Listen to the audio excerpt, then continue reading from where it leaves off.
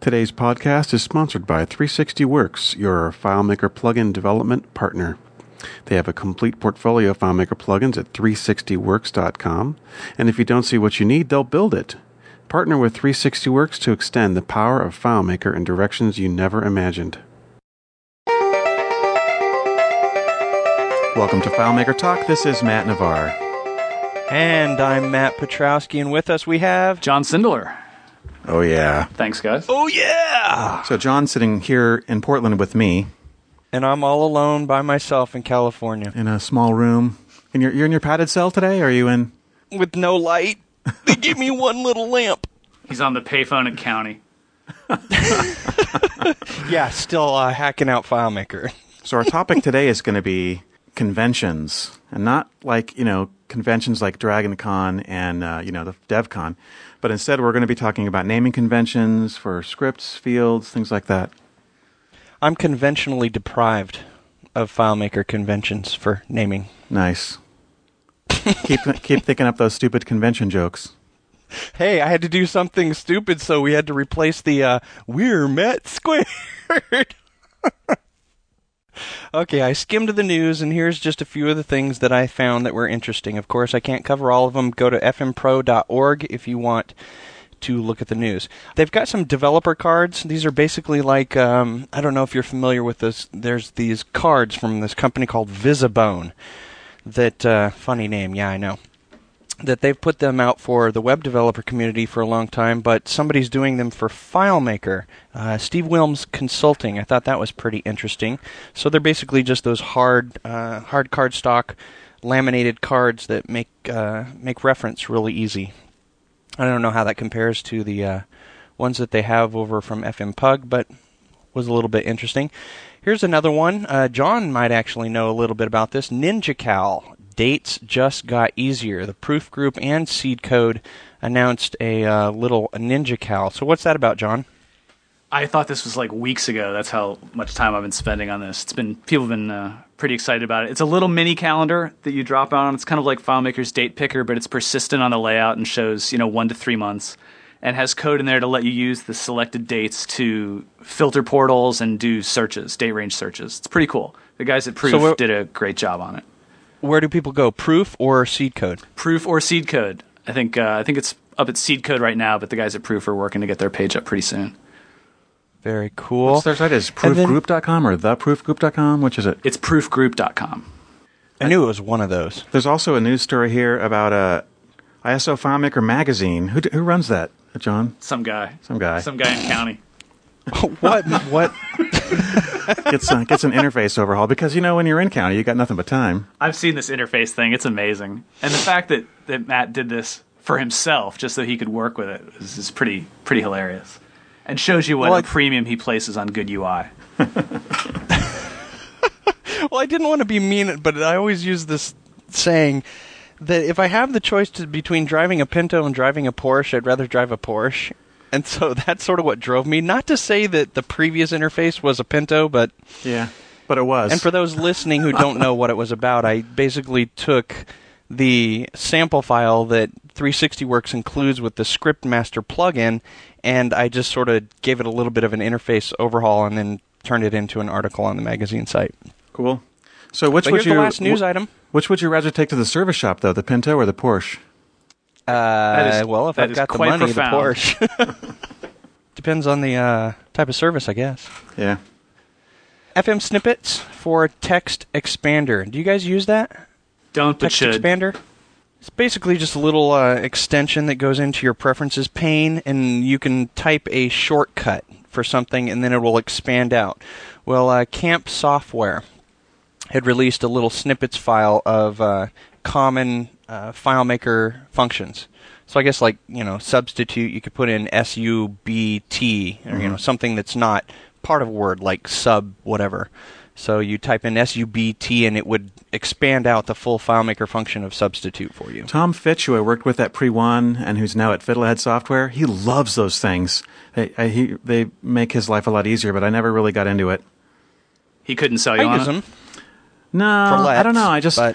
There are some of them that I really get annoyed typing all the time. Like, for example, I spelled parameter wrong, just for laziness for a long time. So I always the first line of every script is set a variable called $param to get script parameter. So I'm not typing get script parameter a bunch of times. But I don't know. And actually, I think there's other good reasons for doing it that way. But there's other functions that take a lot longer to type their full name. Calculation repetition number. I misspell that all the time. Yeah. I just don't use the ones I can't spell. Get layout object attribute. Now that's a wonderful function name. Yeah, plus it can actually, you can type in, some short code for that, and then it can actually have all the arguments in there. But get layout object attribute, like what you'd use very commonly for a web viewer, how many times are you actually really typing that in any given solution? I usually use one layout as the web viewer for any given context for everything. So I don't use that one very much. I've used it a few times, but it makes sense just to use one as a utility layout. So I don't know. That thing definitely saves time if you have a lot of typing to get the function names. I think it's probably good. What else is there for news?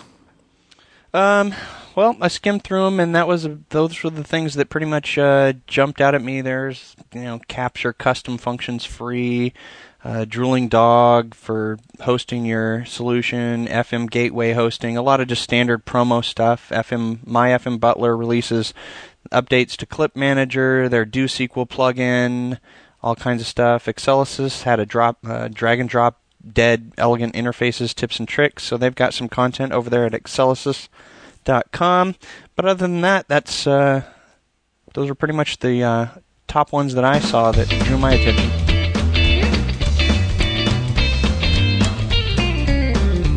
Cool. So it's not FileMaker. The three of us are going to share two things. Streaks free. Is that what it's called? Streaks free. Yeah. Matt Petrosky actually turned me on to this, and it's a really simple app for your iPhone. All you do is it brings up a 30-day calendar, and you put a little X on every day where you complete whatever task you've assigned yourself. So I'm trying to work on this particular project, and if I work on it every day, I get a little X, and it tells you how many days in a row you've kept your streak going. So once you've been doing it for a while, you're kind of motivated to keep that streak going instead of taking a day off. And I'm actually embarrassed to say how motivating I find it, because I like all my little red X's on my calendar. I'm going to put wake up as the task on mine every day. Right on. And until the day I die, I'll get to check that X, man. I've had a few long streaks now. I don't know, Matt, if you've run into this, but if you get some long ones, it starts commenting that you're spending too much time at work and need to spend more time with your family. It's kind of cool. That's cool. It should be telling you you're awesome. You're awesome. You're more awesome than you knew you were awesome. You're awesomer. I haven't enabled the awesomeness setting yet. Awesomestus. I remember a bunch of years ago when I was really into the Franklin Day Planner, how they sort of emphasized that checking off the checkbox on all the items that you got to complete that day was a really good positive reinforcement. And having to rewrite on the next day's task list all the things that you didn't do was like the little subtle negative reinforcement. That's interesting. I've tried it. It didn't work for me. Yeah. Most commonly requested feature in our calendar, which is now part of it, obviously, is moving all the appointments from one day to the next day. So is that a free application? I guess it's free because it's called Streaks Free. Is there a charged version? Yeah, there's a pro version that lets you create more than one target. So with the free version, you just get one calendar and you have your streak running. And in the pro version, you could have a bunch of different streaks with dumbass things like wake up, and then cool things like doing your work. So you can have more than one task. Was that a dig? There was no slight there to you, Matt. It was a little dig. I should pay closer attention. So let's see. The other thing that we got is a Mac OS X application. Is it also a Windows application called Slife, as in slice of life? I don't know. They may. All I downloaded was the Mac. That's all I was interested in. Because we're all Mac users, the three of us. And that's at we do happen slifelabs.com, SLIFELABS.com. It's a cool little program that watches everything that you do as you work, watches which documents are open, what applications you're doing, and tracks how much time you're spending in FileMaker versus on, say, Facebook. So you downloaded it? Yeah, I downloaded it, installed it on several of my computers. And have you looked at your stats at where you spend most of your time? Yeah, I have. I've only been using it for maybe a week or so, and so I've been knowing that it's tracking me. I've only been using FileMaker, so I'm making it look like So it looks like you're doing work. So I just do all my web surfing inside of a FileMaker web viewer, so it looks like I'm programming. I'm actually still on Facebook. That's actually a good idea. That is not bad. Well, they've got these settings.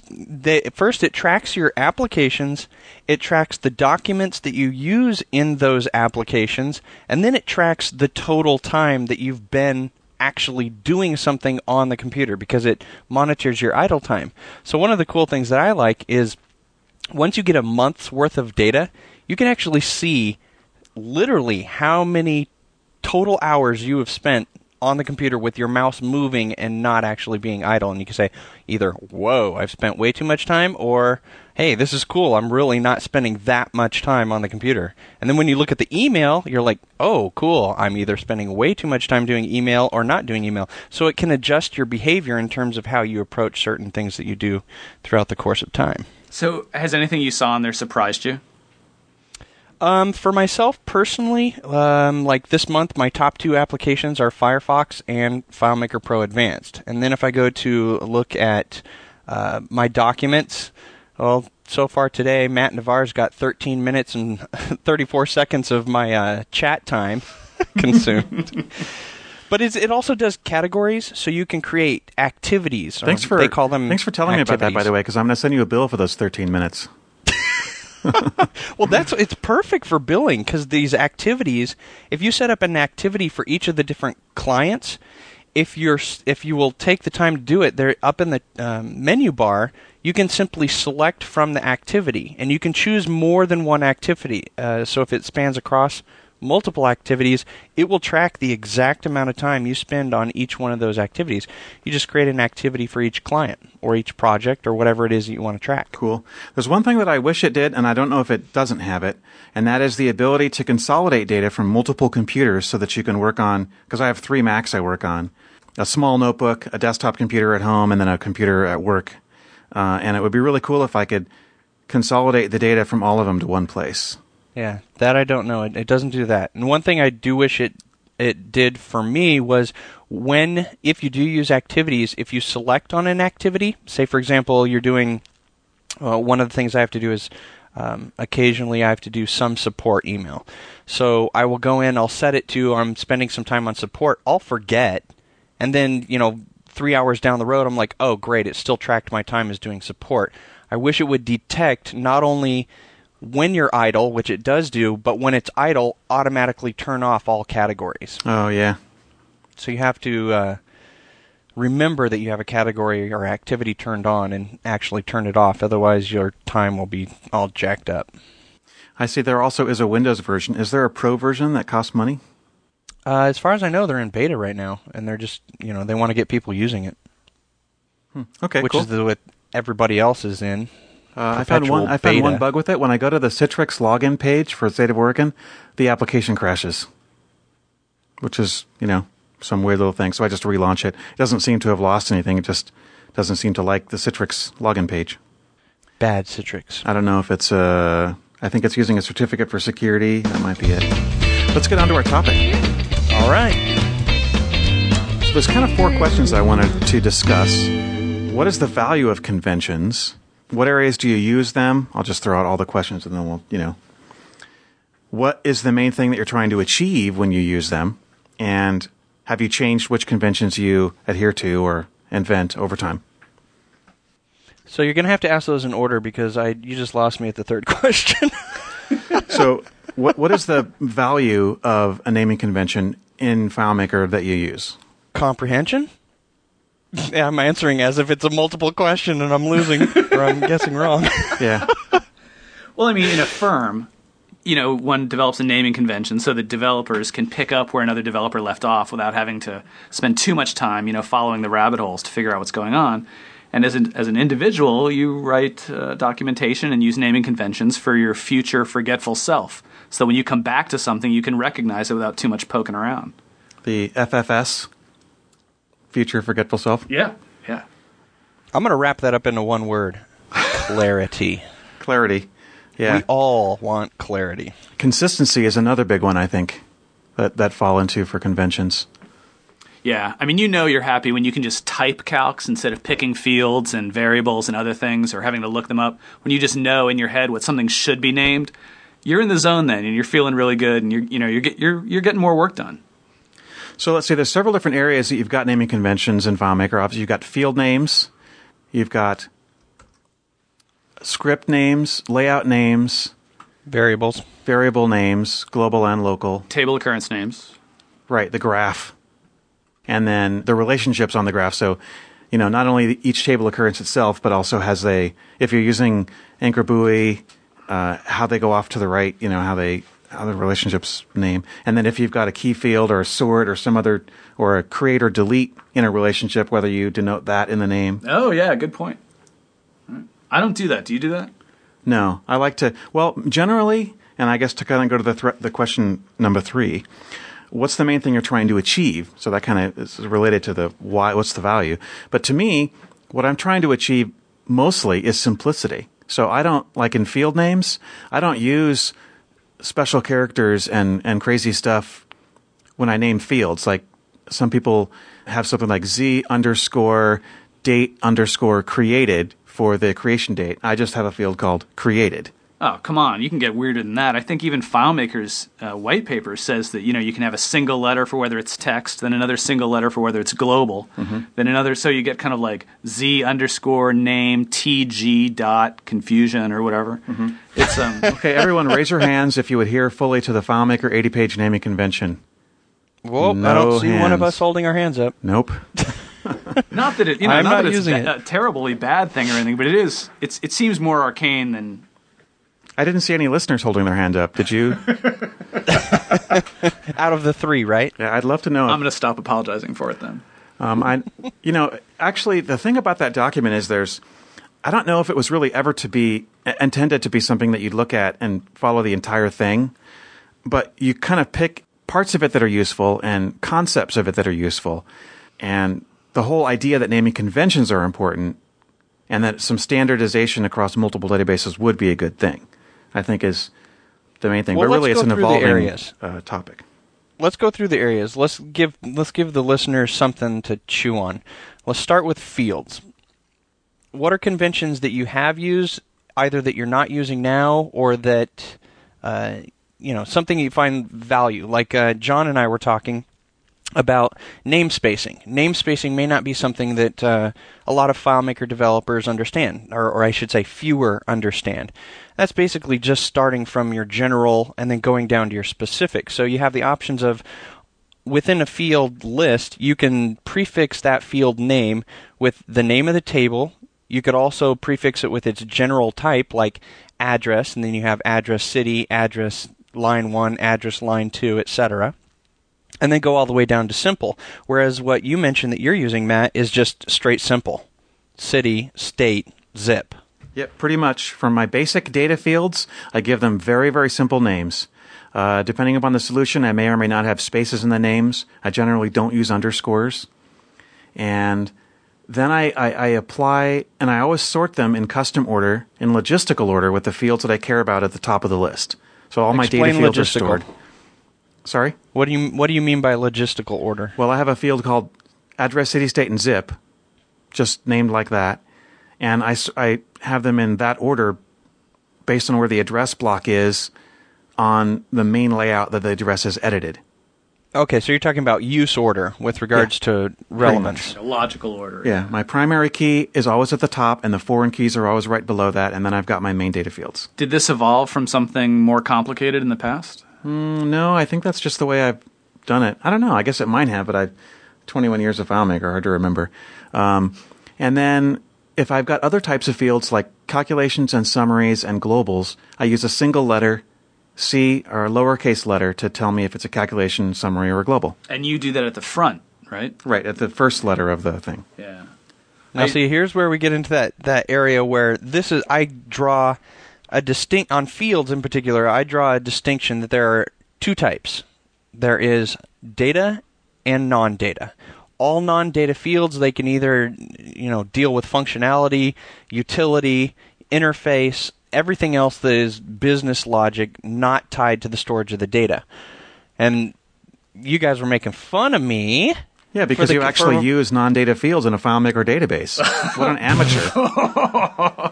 Okay, Mr. Cutlow. You walked You right know that into we're that. using FileMaker. You have to use, in at least no. some minimal situations, you have to use some fields in order to achieve the cool functionality that you want to achieve by using fields for non-data. Come on, Matt. I thought if you were still putting fields on a layout, that's just old school, man. I mean, now that we have web viewers, I don't know what all these fields are doing there. Yeah, so actually, it is modern things like web viewers that are helping you not have to waste resources. Fields are expensive. So so what are you talking about when you say web viewers let you not waste fields? Well, you can do things like show the count of what record you're on out of how many records in the found set. You used to have to make a calculated field for that. Now you don't. Right. So you can just use the web viewer to kind of write little data URLs that are kind of like calcs on the layout. They just happen to be wrapped in little web viewers. Yeah, You're buying into this, huh, Matt? Let's say you have a field that stores whether a record is marked for deletion or not. And if it's set, you want to have a big red delete appear on the screen. Well, before you used to have to make a calculated field for that. Now you can actually have a conditionally formatted text object on the layout that makes the font size gigantic if the delete field is not turned on. I know there's a lot of negation there, but... No, it's fun, and this has been a fun FileMaker trick for years to try and come up with ways to display stuff on the layout without creating a field. We used to take the number 1 for something being active and apply number formatting so that it gets like a bullet or an asterisk, and now it all gets colored. And now with conditional formatting in web viewers, we have a lot more options, although that border on the web viewer in Windows just, drives me crazy. It is crazy. So, and then other things that we always used to have fields for, like globals, you can now put all those into a table of globals where there are no stored fields in there, just globals. And that drives your interface and your heads-up display and, your main menu and reporting and stuff like that. And then if you've got a reporting table that has a bunch of information for an aging report or things like that, those can actually be a shadow table that's a second copy of the table that's flattened and has all the calculated fields and summary fields in it so that they're not polluting your main data table. Yeah, so this is interesting because I think we do have this distinction between the fields that are data and the fields that are utility or interface or keys or, modification tracking or audit logging, whatever those other things are. And, we're all naming them differently. So, Matt, what's the prefix you use to determine to set off whether something's a data field or a non-data field? Leading question number 1. Since we're on that topic, Bachelor number 1. I was using. You guys were making fun of me because I was using the @ sign, but I wasn't fixed to the @ sign. So basically, my naming convention was I think of it in terms of a simple naming convention. All keys are prefixed with an underscore, which, when sorted alphabetically, puts them up at the top. I do like that. Then, there is a distinction between data and non-data fields. Anything that's non-data field, I consider that a UI field. So I was prefixing that with the @ symbol, an @ symbol, and then an underscore. The underscore for the purpose of creating a space between the @ symbol and the actual name of the field. And what that did is when you sorted alphabetically, and I know that, Matt N., you like to sort always in custom order, but I sort of like to, when I'm naming things, bend my conventions to fit the way that FileMaker works. So if it's easy just to click on the sort by alphabetical or sort by name, it would then put all keys, which are prefixed with the underscore, then it would put all UI fields and logic fields all prefixed with the @ symbol, and then underneath all of those would be all data fields. The whole purpose being, when you open and see that table, immediately you know what's a data field and what's not. And you know what's a key field. And I certainly like the concept of that. Personally, I would kind of prefer it if all the data fields were on top and not on the bottom, because I think that's the only stuff that's really important, or the stuff that's certainly the most important thing in the table. And that I'm impartial on, whether they're actually at the top or the bottom, because it's not that big of a deal for me to just use the end key to jump to the bottom of that list. I will say that, I think this is something people pretend to be a little more disinterested in than they are, and that folks can get pretty upset when something comes in that doesn't quite match their development standards. I know specifically when we were sending stuff out to subcontractors who'd get things back every once in a while with just some arcane naming convention, like fields began with periods and stuff, and I just went through the roof. 'Cause you want to be able to look at your field list and just kind of get it. What's in the table, what's data, what's not. And when I can't just get it quickly, I just flip out.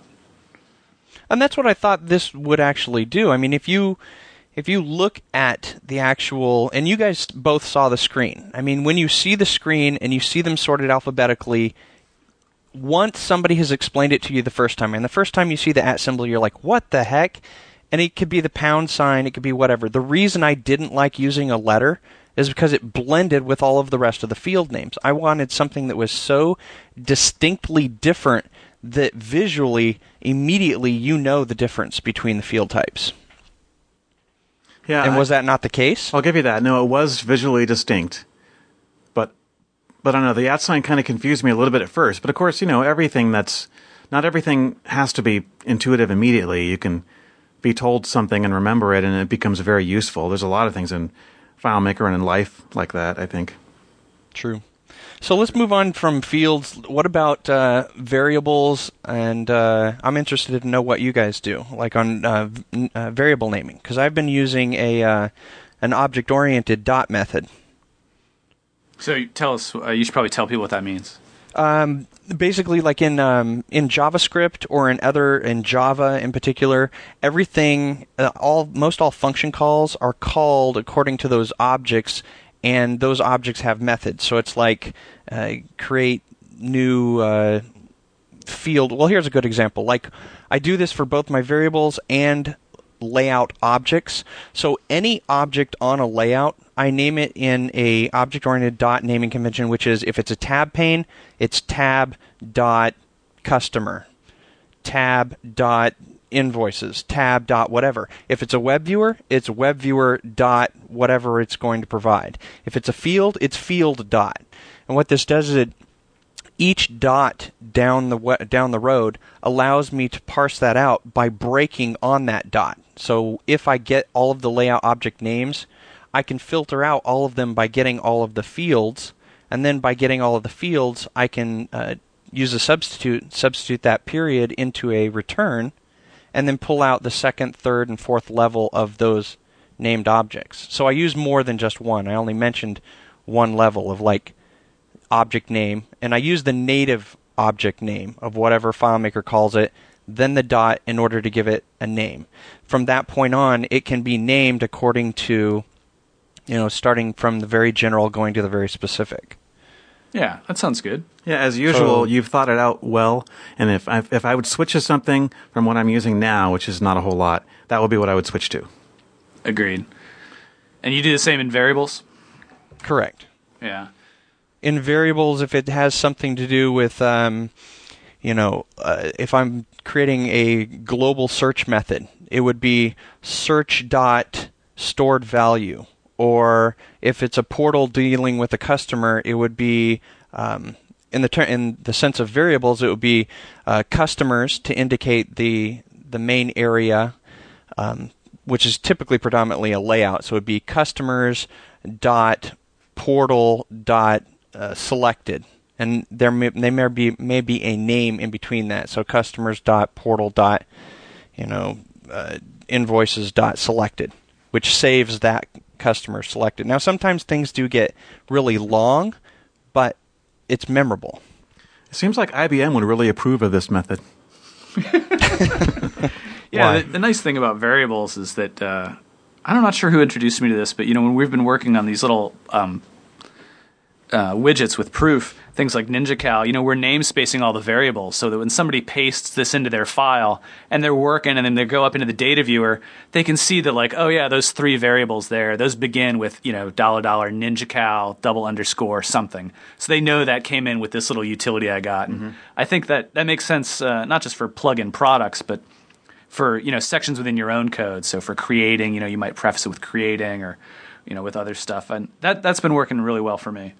It totally takes advantage of the alphabetical sorting that the data viewer automatically applies, too. Let's talk about tab panels, because I have a naming convention that I use there, because you often have nested ones, right? So like if you have a customer tab panel, and then on that one you might have several different panels for, phone numbers and contacts and whatever. Usually what I do is on my main panel of tabs, I would just have a single word that usually is the same thing as the tab name. And then if I have a sub tab on that same page, I would have customer : person, customer : phone, customer : whatever. And then you can go several levels down, and that way you're guaranteed unique names across a layout's tabs.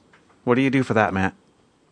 So let me get this straight. You're just not using, like, the only difference is you're not prefixing the FileMaker name of the object within the customer tab.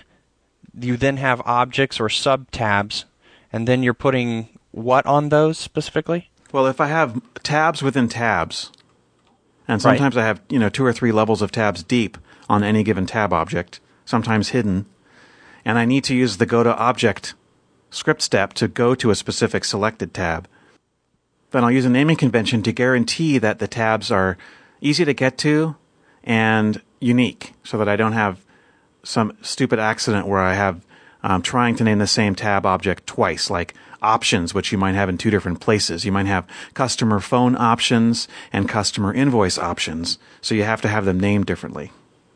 Yeah.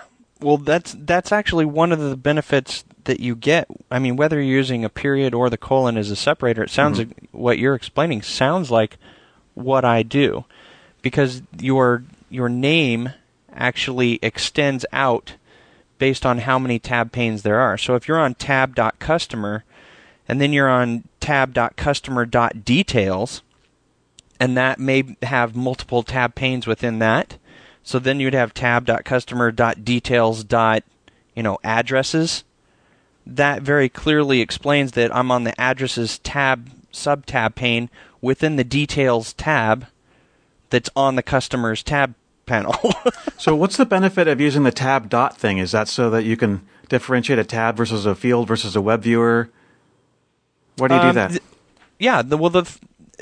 Going from the general to the specific, the biggest advantage I've found is that you can, if you want to go to a specific thing, if you know you're on if you use, and this is actually a good topic with regards to conventions in general, if you follow consistent conventions, you can, with a high degree of reliability, build a name dynamically.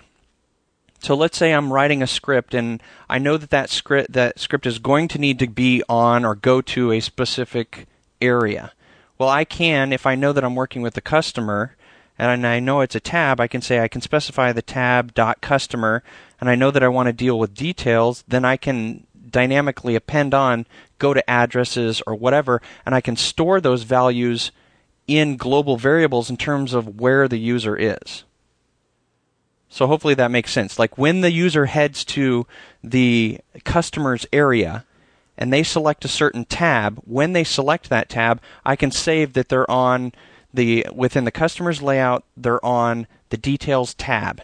And then any other thing that the script is going to need to build, I can dynamically append on any of the sub areas because I know the main areas that I'm already in. Makes sense. John, what do you do for... It just makes it easier to dynamically program. Yep. That makes sense. As per usual. As we come to expect. Hopefully to other people. Well, yeah, it's not obvious at first, but if you think about it and get into it, I mean, I see the value in it. What do you do, John, for naming conventions and tab objects? I am so embarrassed. I completely wing it. I jot down some kind of cryptic prefixes that describe kind of where I'm at, and whenever I need to refer to them, since I'm never really building them dynamically, whenever I have to refer to them, I kind of look at the tab and see what the name is and then use it in my script. It's one area where I'm completely undisciplined. Ladies and gentlemen, he's not perfect. I don't believe it. Oh, shut up. Or maybe that is perfection. Maybe the rest of us are doing it wrong. That's probably more likely. Right. It's pretty obscure and pretty invisible to the client. It's really a totally developer thing. I mean, for most of the techniques, is. We're using, you just have to have an object name. Often you don't need to know what it is. And the times I do need to know what it is, I kind of click on it and find out. I mean, there are other areas I feel stronger about when it comes to naming conventions. I think a lot of people feel strongly about relationship name or table occurrence names. People get all up into how, they should be this way or that way, or cryptic or not cryptic, or... That's actually that one for me is a difficult one, because on table occurrences in particular, I've spent the time and I've gone both routes of one, always using the base table name as the first word or multiple words within the table occurrence, and then an underscore, and then from there I've varied. I've either gone with the route of define it by functionality. I've also gone by define it by the connecting table, so you've got base table underscore connecting table, and then I've also gone the other route of just name the table occurrence according to its functionality. But that one is the most difficult because you really lose, understanding of what this is connected to, and I hate that you have to hover over the little arrow to the up in the corner or double click it to find out. It's a real pain. Well, table occurrence names have one gigantic impact on the day-to-day use of FileMaker, and that is when you are trying to select a field on the layout that goes into a portal, and you don't want to have to go to the graph to research that field. How you name your table occurrences matter a gigantic amount to make that process easier. And the other things we're talking about, it's not that big of a deal because you can kind of, you can get the information in another way, or you can just go look it up. But in that case, it saves you a huge amount of time because that's where you do a lot of work on that. I don't know.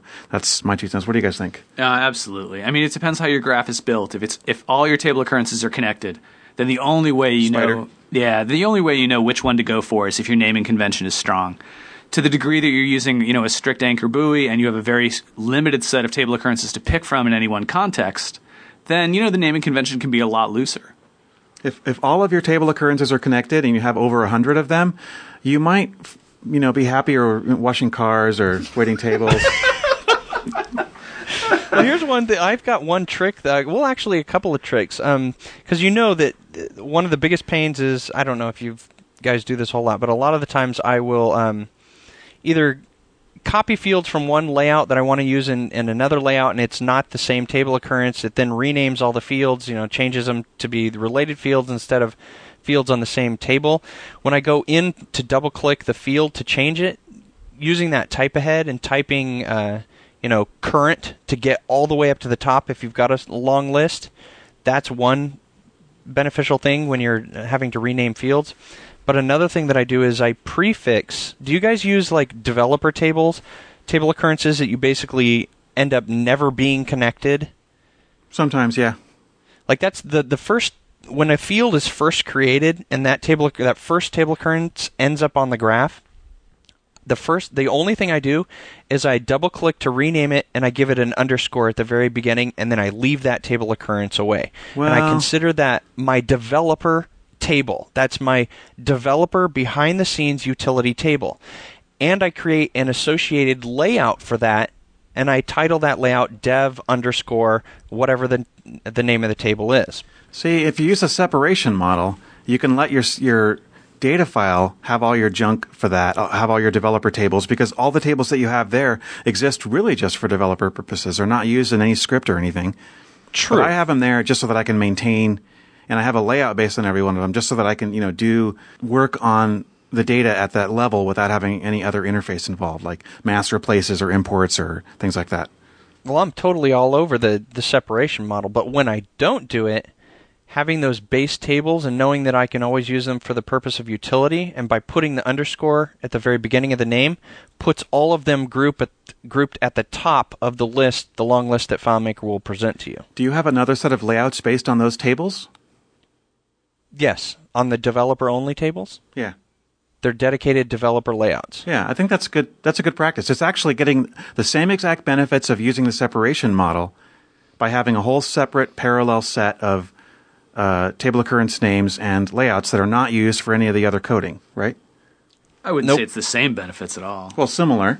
So it solves some of the same problems. Some of the same problems. Mm-hmm. I think this would be a good point to interject something for people who may be, not quite at this, at Matt's level of FileMaker.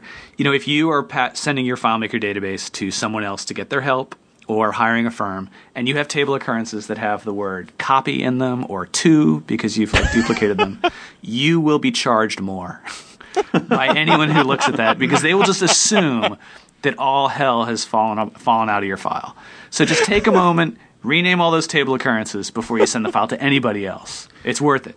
If you have a graph and any of the lines cross in any of your relationships, I'm just kidding. Matt will work on your file. Oh, but you know I'm what? just kidding. That's a good point. That is a good point. The when you're connecting your graph, and depending on the sort order of your fields, you guys have to have experienced this one. Say they're all sorted alphabetically. You go into the graph, you make all of your connections with your table occurrences, and then you decide to use Matt Navarre's method of I will only ever use custom sort. So you switch the fields to custom sort, and then you rearrange them. Well, guess what? You just got spaghetti lines in your relationship You laugh graph. at me for using my custom sort, but by only ever using custom sort, that never happens to me. I know. That's what I'm saying. It resolves that issue. It's interesting. It's really not as much of a problem if you don't leave the table occurrence groups open so you can see all the fields. I always used to do that, especially in the products that people are going to get into and modify. I used to leave the table occurrence open so you can see all the fields that are used and which field is used in which match. And one day I was looking at something that Vince Minano had done, and his graph had every little table occurrence was collapsed. Closed. Yes, I've seen graphs like that. Just what do you looks- guys think? Oh, I love it. It really just it just seems so much simpler and the graph is obviously the same, right? But the impression of complexity when they're all open is so much greater than when they're all closed. So now I close them all.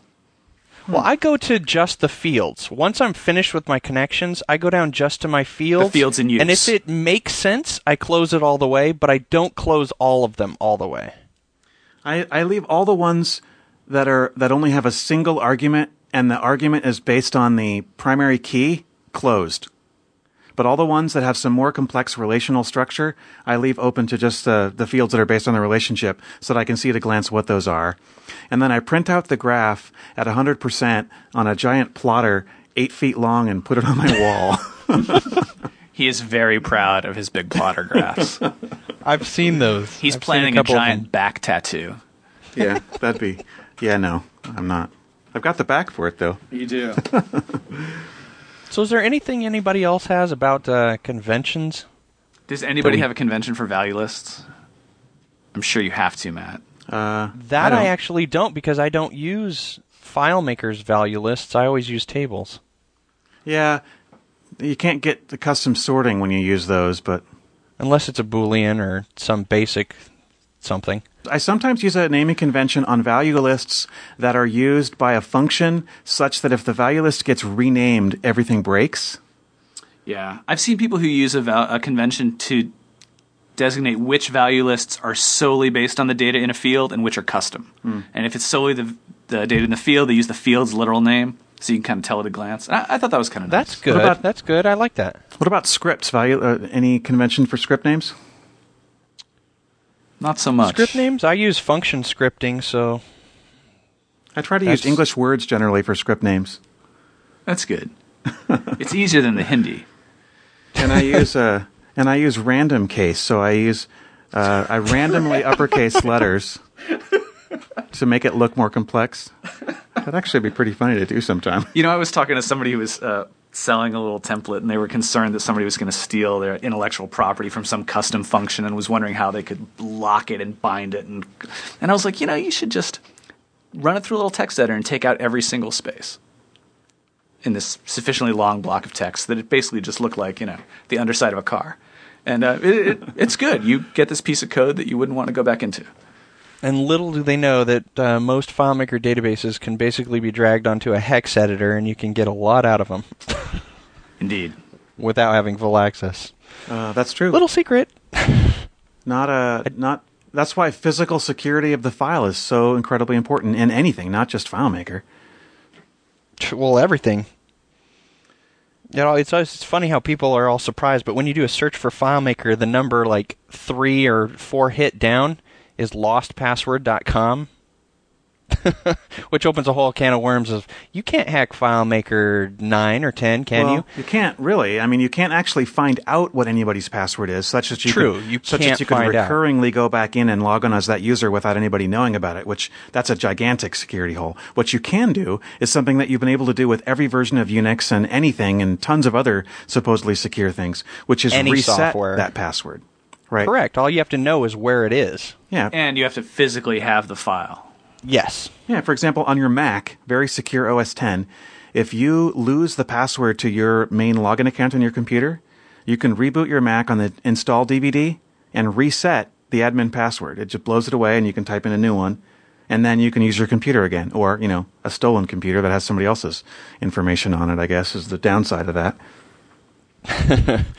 Yep. Most anything created by man can be cracked by man or woman.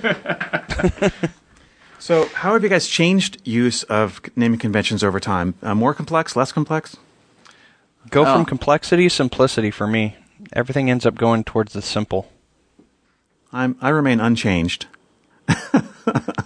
Yeah, I'm fairly unchanged. When I was working in a firm and had to write standards for everybody else to follow, I was a lot more anal about it. But now, yeah, I'm much more into simplicity. Also, the graphs have gotten simpler. It's funny, as your files get simpler and as your coding gets more, so there are fewer redundancies, your naming convention can slack off a little bit because the files they just have fewer moving parts. This that's is true. Yeah, I've de-emphasized a lot of different aspects of development, very much with the intention of making things simpler. But I've got actually a lot more different aspects of FileMaker that I'm using. So people who used to be able to understand my databases can't anymore without, a lot more effort, because I'm using things that are more obscure. I'm using, multiple parameters for scripts and a lot of different variable names and just, custom functions, let functions, and a lot of other things that I just didn't do 10 years ago. That brings up a good point. I think one of the biggest things about naming conventions is consistency. And, you're just talking about script parameter schemes. Man, pick one per file and stick with it. Don't have some scripts that don't use any parameter scheme and some that use one parameter scheme and some that you borrowed from a friend, and so you're going to use their script parameter scheme. Because when somebody else or you are back working in that file, you expect every script to kind of have the same parameter, logic or the same framework to it. Oh, you're talking about multiple parameters, right? Yeah. Gotcha. So if I'm using a multiple parameter scheme, even a script that only requires one parameter gets past that as if it were needing multiple parameters. That's really smart, because eventually you're going to send another parameter to that script. And if you have a whole bunch of things that call that script and assume that it was a single parameter, you're going to be hurting. Absolutely. You guys want to hear something? Bring it on. You're going to be blown away. I come up with this stuff just off of the top of my head. Either that or I read it in a book somewhere. I just thought of this while we were talking about going from complex to simplicity. Here it comes. Elegance is complexity hidden within simplicity. Because you cannot have a non-complex FileMaker database. They all end up there. But keeping it simple, that's when you're cool. Yeah. Well, one of my quotes that I say is, it has to be sufficiently complex in order to be simple. We've all seen complicated. True. And that's not that hard. Complicated comes across the transom very frequently. But elegant when you see it. Yep. And elegant comes across the transom a lot more rarely. Well, think about a Google search. I've thought a lot about that for the stuff I've been doing. It's so ridiculously simple to use. You go and you type your thing. But the amount of stuff that goes on behind the scenes to get you the results is amazing. And when you start trying to replicate that in FileMaker, you realize how much stuff they've got going on there to make that simple. Yeah. Yep. But sometimes you wonder, how much are you missing because of what you're not getting? I've thought about that in the sense of, what? Every time I search Google, I rarely go past the first page. I just modify my search. But I know there's stuff out there buried in the other links that I never get to that probably would solve my problem. So the question I end up having is, wow, how much quicker could I get to the result that I'm looking for if either they changed how they did things or if I change how I do things. Yeah, there's this definite prejudice against the second page of the Google search results, right? You leave the first page and you're off in pyramid schemes and weirdness. And I don't know. I go to multiple pages pretty often when I'm looking for something that I really care about. I talked to one person I was at a Halloween party, and the guy we were talking totally into this conversation. He was saying, every time that I search, I click on, after I look at the first page, I click on the last of the little bar of numbers that they give you, and he jumps to like the middle, and then, each one, he does it like 2 or 3 times, just to see how overall the total relevancy of what he was looking for applies. That's like how much were they relative, because that gives him an indication that he needs to change what he's searching for, depending on what Google returns in its later results. But now that we're on Google and search results, is this does that mean we should wrap up conventions? Yes, I think we should officially. Sounds like a good time to wrap up to me. So thanks, everyone, for listening. Thanks for being on, John Sindelar. Thanks for having me, guys. Very fun. We're going to do it more often. We're going to so. wrangle these people up, right, Matt? Yeah, we need to. Wrangle. All right, so if you're listening and you like what you've heard, we want you to leave a review. If not, just sending it to us via email at matt@FileMakerTalk. It's on iTunes. That would be awesome. Another good thing to do would be to join the Facebook group that we've created. There's already about 150 or so members, and we post information on each episode there and can have some discussion on episodes there as well. Very cool. And if you're interested in any of the links and you just listen to this, anything we talked about, and if this is still episode 15, you'll be able to access that on FileMakerTalk.com/09 for the year, 015 for episode 15. Thanks, everyone. Talk to you soon.